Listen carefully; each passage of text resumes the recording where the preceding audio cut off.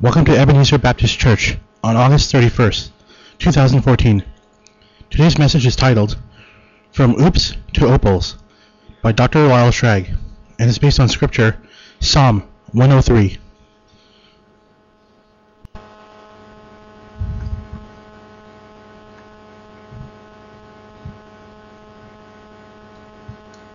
going to ask you to pray with me. And gracious Heavenly Father, as we come into this place, we realize that this is a holy place. And we come eager and expectant to be in your presence and to be able to sense that presence. And yet, Lord, it is a fearsome thing. For much like the prophet Isaiah, in coming into the presence of one who is holy, holy, holy, we quickly realize we are not holy, not holy, not holy, but we are human. And somehow in the reflection of that which is perfect, Lord, somehow our imperfections come to the front, and Lord, like the prophet Isaiah, we would be undone were it not for the working of your Spirit in our lives. So Lord, we come into this place and to worship, Lord, risking the exposure, but Lord, knowing how healing it is, and praying, Lord, that you would receive our prayers of confession, but also, Lord, that we might be able to receive from you the words of absolution, so that, Lord, with you we might be able to take hold of the granting of forgiveness, and then, Lord, of a life to live with purpose and meaning, and, Lord, to great effect. Help us, Lord, to be your people, and to know the treasure of what it is to be your child, the man or the woman that you have meant us to be from the beginning of time. This we pray in the powerful name of the one who has loved us, Jesus Christ, who is our Lord. Amen. Now, I'm not quite sure why I am drawn this way, but every once in a while something will catch my eye that just I have to check up on. And just a couple weeks ago, I came across a new museum. It's in the city of Ann Arbor, Michigan, and it's the home of probably the most fascinating museum on the planet. The name of the museum is the Museum of Failed Products. And at first sight, it's actually located in an old grocery store. And at first sight, the shelves and the aisles look like any supermarket that you would ever come across, except that you will, as you go down the aisles, see that there is only one item of each brand on the shelves. And they're not items that you're really going to find in any real supermarket, because they are failures. They are products that have been withdrawn from sale, some just days after they were announced, or weeks, because, quite frankly, nobody wanted to buy them. It's the only place on the planet where you can find Clairol's A Touch of Yogurt shampoo. And it's right next then to Gillette's Lotion for Oily Hair Only. And there is now on the shelf, there is a now empty bottle of Pepsi's AM Breakfast Cola. Now, you can feel free to laugh at this. I mean, this is good stuff, you know. The museum is a home to caffeinated beer, to TV dinners that are branded with the logo of the toothpaste manufacturer Colgate. Good. They also have Fortune Snookies. It's a line of fortune cookies just for dogs. They have self-heating soup cans that had a tendency to explode in customers' faces. You can see why I was taken off. And they also have a detergent powder, which is simply named Barf, B-A-R-F. And trust me, it goes downhill from there. Those were the ones I could list. It gets worse. Now, if this museum has a central message, it is that failure isn't a rarity. Quite frankly, it's the norm.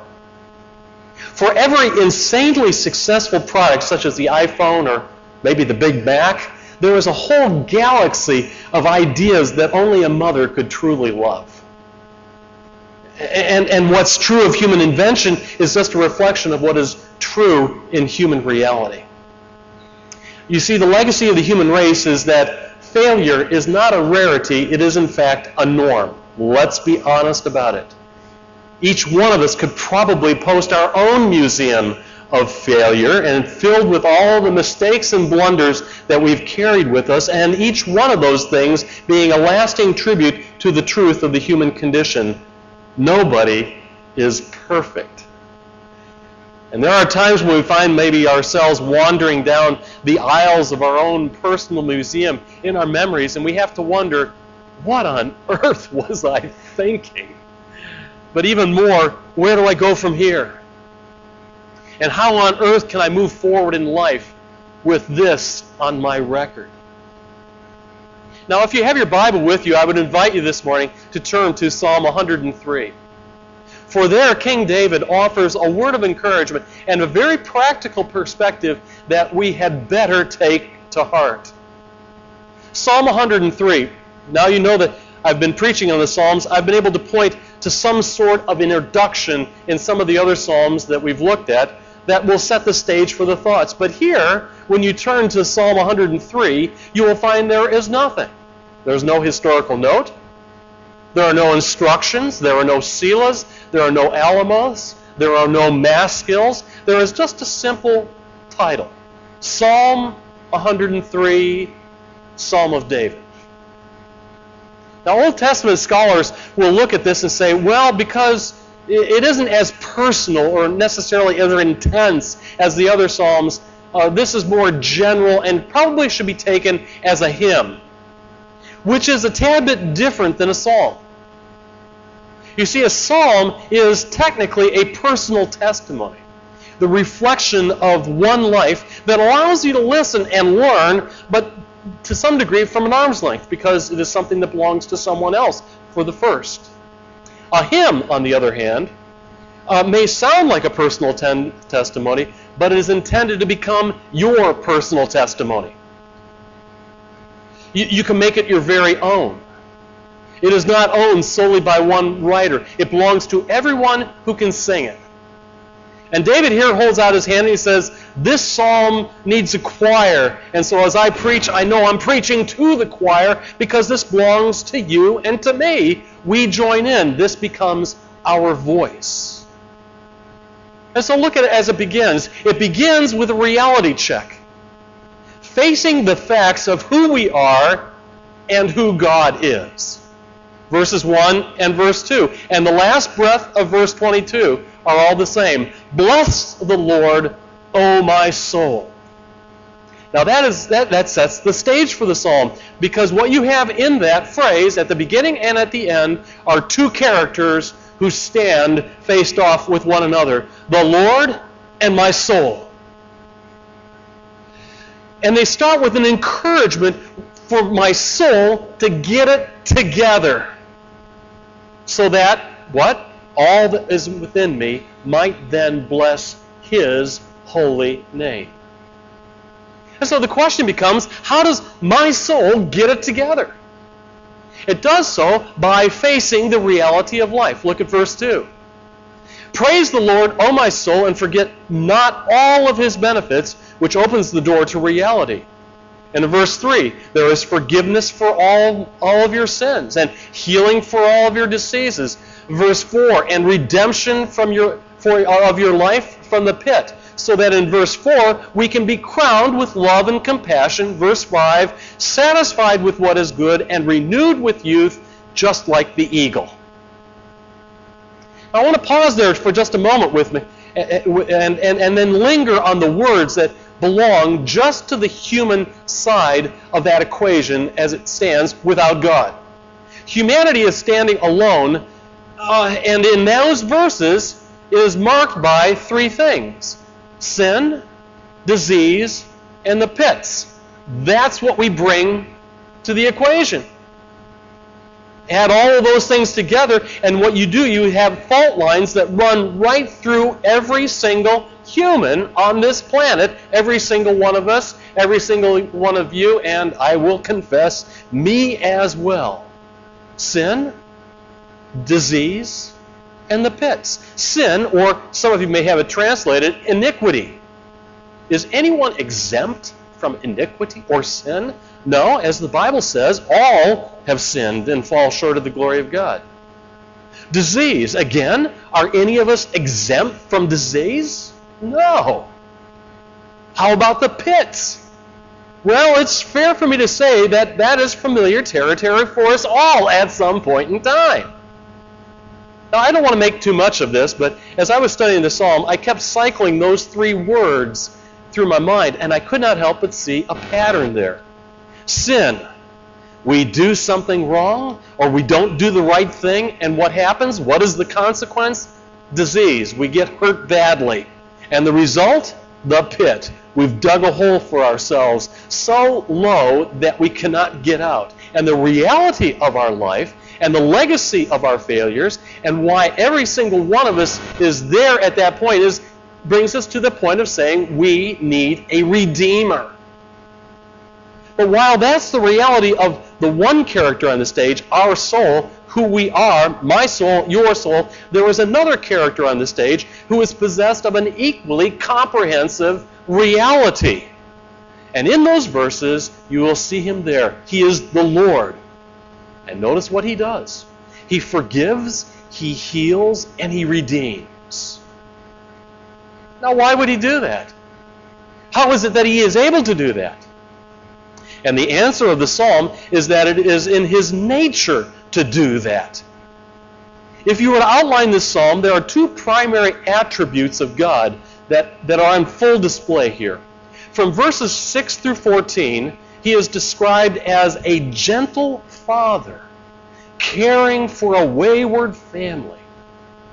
And in verses 19 through 22, he is the undisputed king who is guiding the full cycles of life in his kingdom. And all of the actions that are described in these verses flow from the definition of his character, which stands in two parts. Gracious Father, full King. And consistent to that reality, all of his actions show that he is a father who has compassion on his children. And in verses 19, the natural expression of a Lord who has established his throne in the heavens, and his kingdom then rules over all. Now, this is a powerful image that, quite frankly, has fixed itself in my heart and has, in fact, become part of my routine in prayer.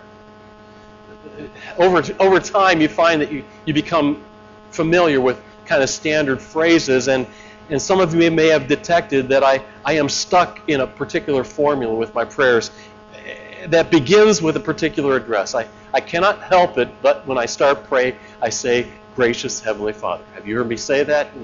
I still remember one time a member of a former church was saying that she was listening to a tape, and it began by saying, Gracious Heavenly Father, and she told me, I knew it was you. Because that's the way you talk. Gracious Heavenly Father. It has become so familiar. And all of the elements in that dress are woven really into this psalm. Because here you see he was heavenly, the ultimate ruler over all of creation with a throne that is established in the heavens. But he is not so far removed that even the most simple of his subjects, you and me, with all of our foibles and all of our failures, might also find him to be a caring Father. A heavenly Father. And with the combination of those two attributes, there is only one that qualifies to apply it, and that is grace that comes into our lives. Gracious Heavenly Father. That's the greater reality that is cemented in this psalm, which then paves a path for us to find a way to be able to move on with our lives. Or, as I have it on your sermon outline, take the necessary steps on the road to recovery that gets us past our failures. And what might those steps be? Well, the first is found right away in verse 1. In light of your personal reality check, I have it on your outline there, make your reaction your responsibility. Listen to verse 2. It says, Praise the Lord, O my soul, and all my inmost being. Praise his holy name. Praise the Lord, O my soul, and forget not all of his benefits. Now, this is a special literary device that every single one of us is capable of, and, truth be told, probably do every day. It's called talking to yourself. How many of you talk to yourselves? Yeah? Okay? I do it all the time. I was sitting at the stoplight the other day, and the lady pulled up next to me, and she looked over at me with this quizzical look, and I said, I'm not talking to you. I'm talking to myself. We talk to ourselves. It's self-talk. And here, it's as if David has reached down inside into the soul, and he's pulled it out, and he takes it in his hand, and he says, okay, soul, listen up. Pay attention. Bless the Lord. Among everything else you want to do, I'm giving you instructions right now. Bless the Lord, O my soul. Let everything that is in me bless His holy name. What contrast to what we normally tend to do. The first thing most of us do in the face of our failures is to, in fact, search for someone else to blame. Someone else is at fault. I'm just a victim. But as Shakespeare put it himself, the fault lies not in the stars, but where? In ourselves. And the quicker we own up to the reality that we are weak, that we are prone to iniquity, disease, and the pits, the sooner we can move on.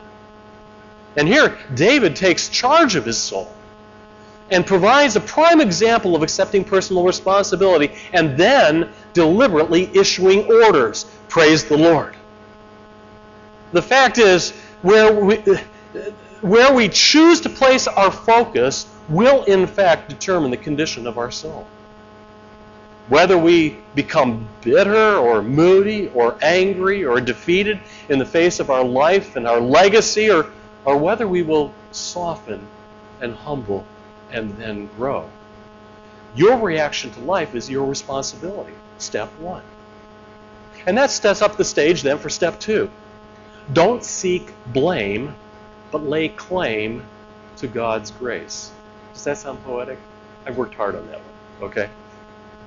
Now before I read these verses, let me ask a question. In light of personal failure, how do you see yourself? When you look at yourself in the mirror, having fouled up, do you see a great big L tattooed on your forehead? That's one step past finding others to blame. You're now looking at yourself. And you know you are skilled enough to blame yourself all by yourself. And in these verses, David looks into the mirror and he finds two images reflected back. Listen to as I read in verse 4. Praise the Lord who redeems your life from the pits and crowns you with love and compassion. No L, but a crown. Verse 5, has satisfied your desires with good things so that your youth is renewed like the eagles. You've got wings, not an L. And the Lord works righteousness and justice for all the oppressed. He makes known his ways to Moses, his deeds to the people of Israel. The Lord is compassionate and gracious, slow to anger, abounding in love. He will not always accuse, nor will he harbor his anger forever. He does not treat us as our sins deserve, or repay us according to our iniquities. For as high as the heavens are above the earth, so great is his love for those who fear him. And as far as the east is from the west, so far has he removed our transgressions from us. I have to tell you, one of the things that attracted me, probably the greatest thing that attracted me to Jesus Christ, was the promise that I could begin life all over again with a second birth and a new beginning.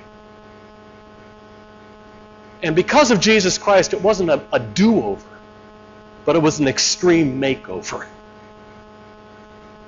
And the one verse that illustrated my conversion any more than any other was found in 2 Corinthians chapter 5, where if anyone is in Christ, what? He is a new creature.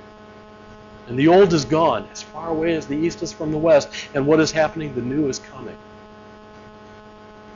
And the lesson behind all of this taught me to look at myself in a completely different light. And in the mirror, see, and not an old Lyle defined by failure, but a new Lyle who is alive in Jesus Christ. A new creature is able to look in the mirror and then see the Lord who is at work within. The Lord who, well, look at the list. is one who pardons iniquities. He heals diseases. He redeems life. He bestows honor with a crown of loving kindness and compassion. He satisfies life. He renews strength. He forgives sin. Even more, he removes it as far as the east is from the west. Are you such a new creature yourself? Connect the dots. In Jesus Christ you are. Step number 1. Facing reality opens to step number 2. And before step number 1, you couldn't see beyond yourself. You were fixated on your failure, so that you had to deliberately refocus your attention in order to be able to see the grace of God staring you right in the face. And that makes all the difference in your life. Take step 1, and in step 2, then you see yourself as you are in concert with God. As the song says, in the light of His glory and grace. Turn your eyes upon Jesus. Look full in His wonderful face, and the things on earth will go strangely dim in the light of His glory and grace. When you see yourself through God's eyes, pardoned, healed, redeemed, honored, satisfied, renewed, and clearly forgiven, then you are ready for step 3, which is don't give up, instead get busy. Lowering the white flag of surrender, you now are in a position to gird up your loins. That sounds scriptural, doesn't it? Listen carefully to verse 14. He knows how we are formed. He remembers that we are but dust. As for man, his days are like grass. He flourishes like the flower in the field. But when the wind blows over it, it is gone, and the place remembers it no more. But from everlasting to everlasting, the Lord's love is with those who fear Him, and His righteousness is with their children's children, with those who keep His covenant and remember to obey His precepts. The Lord has established His throne in heaven, and His kingdom rules over all. When David here talks about dust and grass withering away, he's telling us something that every single one of us will discover at some point in time. On our own, we really are but dust. No matter how hard we try to establish our own immortality through things like a job or other people or a special healthy diet, the fact remains we are but dust. I don't know how many times I've heard it as a pastor when I've come to a hospital after somebody has been diagnosed with some life-threatening condition where they looked at me and they said, I don't understand it. I ate all of the right foods, I took the right vitamins, I exercised, I didn't smoke, I didn't do drugs, I didn't do anything like that, but now I have this. It's just not fair. But we are but dust. And were we to base our security on insecure objects, we are bound to be disappointed and be tempted to toss into the towel and just give up. But here the invitation is to the one and only relationship that promises security that endures. Do you see the promise in verse 19? He's the one who's got the throne in heaven and a kingdom that rules over all, and He is not likely to disappoint. If in verse 13, He is a Father who knows you better than you know yourself, in verse 19, He is a King you can count on. So get busy. He's got a plan laid out for you, as it says in verse 21, to do His will as you can. Step 1, take personal responsibility. Step 2, lay claim to His grace so that with confidence in step 3, you can complete the journey that will take you to step 4. Take your place in His presence. Look at verse 19. The Lord has established His throne in the heavens, and His kingdom rules over all. So praise the Lord, you His angels, you mighty ones who do His bidding, who obey His word. Praise the Lord, all His heavenly hosts, you His servants who do His will. Praise the Lord, all His works everywhere. Praise the Lord, O my soul. If in step 2, you get a new perspective by looking in the mirror and seeing yourself in full partnership with God, here an invitation is made for you now to look around yourself and see where you fit in the cosmic scheme of things. And what you find is that you have your place with angels, saints of all the ages, the heavenly hosts, and the majesty of all creation. You are standing shoulder and shoulder together with them all. You have your place with all of them. And with that place, you have a role that is as dignified as any one of those others. So praise the Lord, O my soul. My voice belongs to this chorus. This chorus that embraces angels and heavenly beings. My voice has a place in this choir, and so does yours. What an indescribable dignity we possess. And what began as a reflection on the reality of life at the beginning of the psalm, a showcase of futility, iniquity, disease, and the pits, you find now ends up on the mountaintop, where there, by the grace of God, we end up sparkling and shining into eternal. And sparkle we do. A few years ago, I was delighted by an illustration that came in a book called Splashes of Joy in the Cesspools of Life. Again, I don't know why I'm attracted to things like that, but I do. You talk about sparkling from the pits, the cesspools of life. Listen to the image that was painted as I read it. It's an image on the screen that I put up there for you and might now explain a little bit of my title up from the message, From Oops to Opals. For the image that you have on the screen, I don't know if you can see, but it is a picture of opals themselves. And as I read this, take it to heart.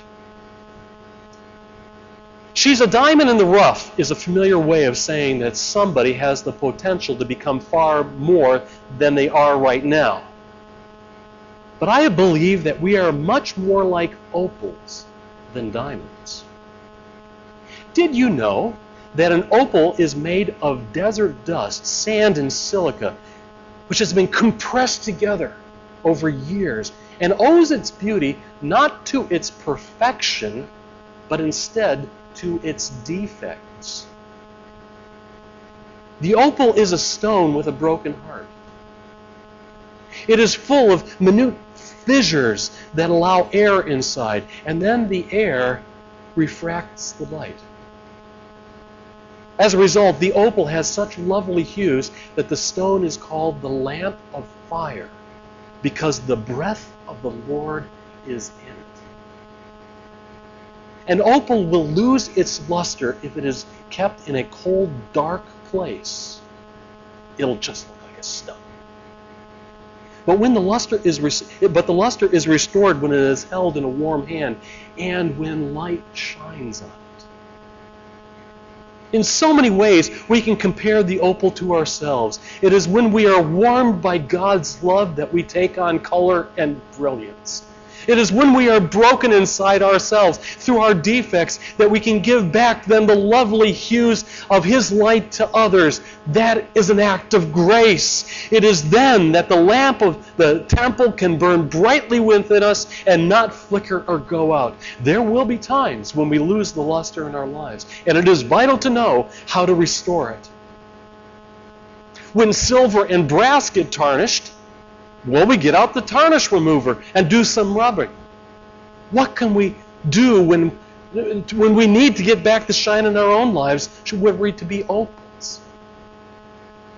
We can count our blessings and name them one by one. And when we count our blessings, that lamp of God's flame burns higher once again. Without God's touch in our lives, His work within us to will and to do His good pleasure, there is no sparkle, there is no joy. But when we allow Him to work within us, when we feel His hand upon us, we are no longer hidden treasures. We become sparkling jewels that beautify His kingdom. So bless the Lord, O my soul, and let all that is within me bless His holy name.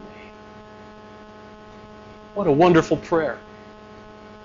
And what a powerful prayer for us to take into our heart and our life, where we willingly and obediently allow Him to, as the Savior, as the author says, allow Him to work within us and feel His hand upon us. The hand of the one who loved us and gave Himself for us, Jesus Christ, who is our Lord. So I'm going to ask you to close with this prayer and pray it even within yourself. Bless the Lord, O my soul, and let all that is within me bless your holy name. Lord, keep us ever mindful of the love that you have for us and the work you have done within us, and Lord, the life that you pour out before us. And here, in obedience to your claim in our lives, we give ourselves to you. Lord, make us shine, I pray, by the glory of your grace and by the power of your Spirit. This I pray in the wonderful name of the one who loved us and gave himself for us, Jesus Christ, who is our Lord. Amen.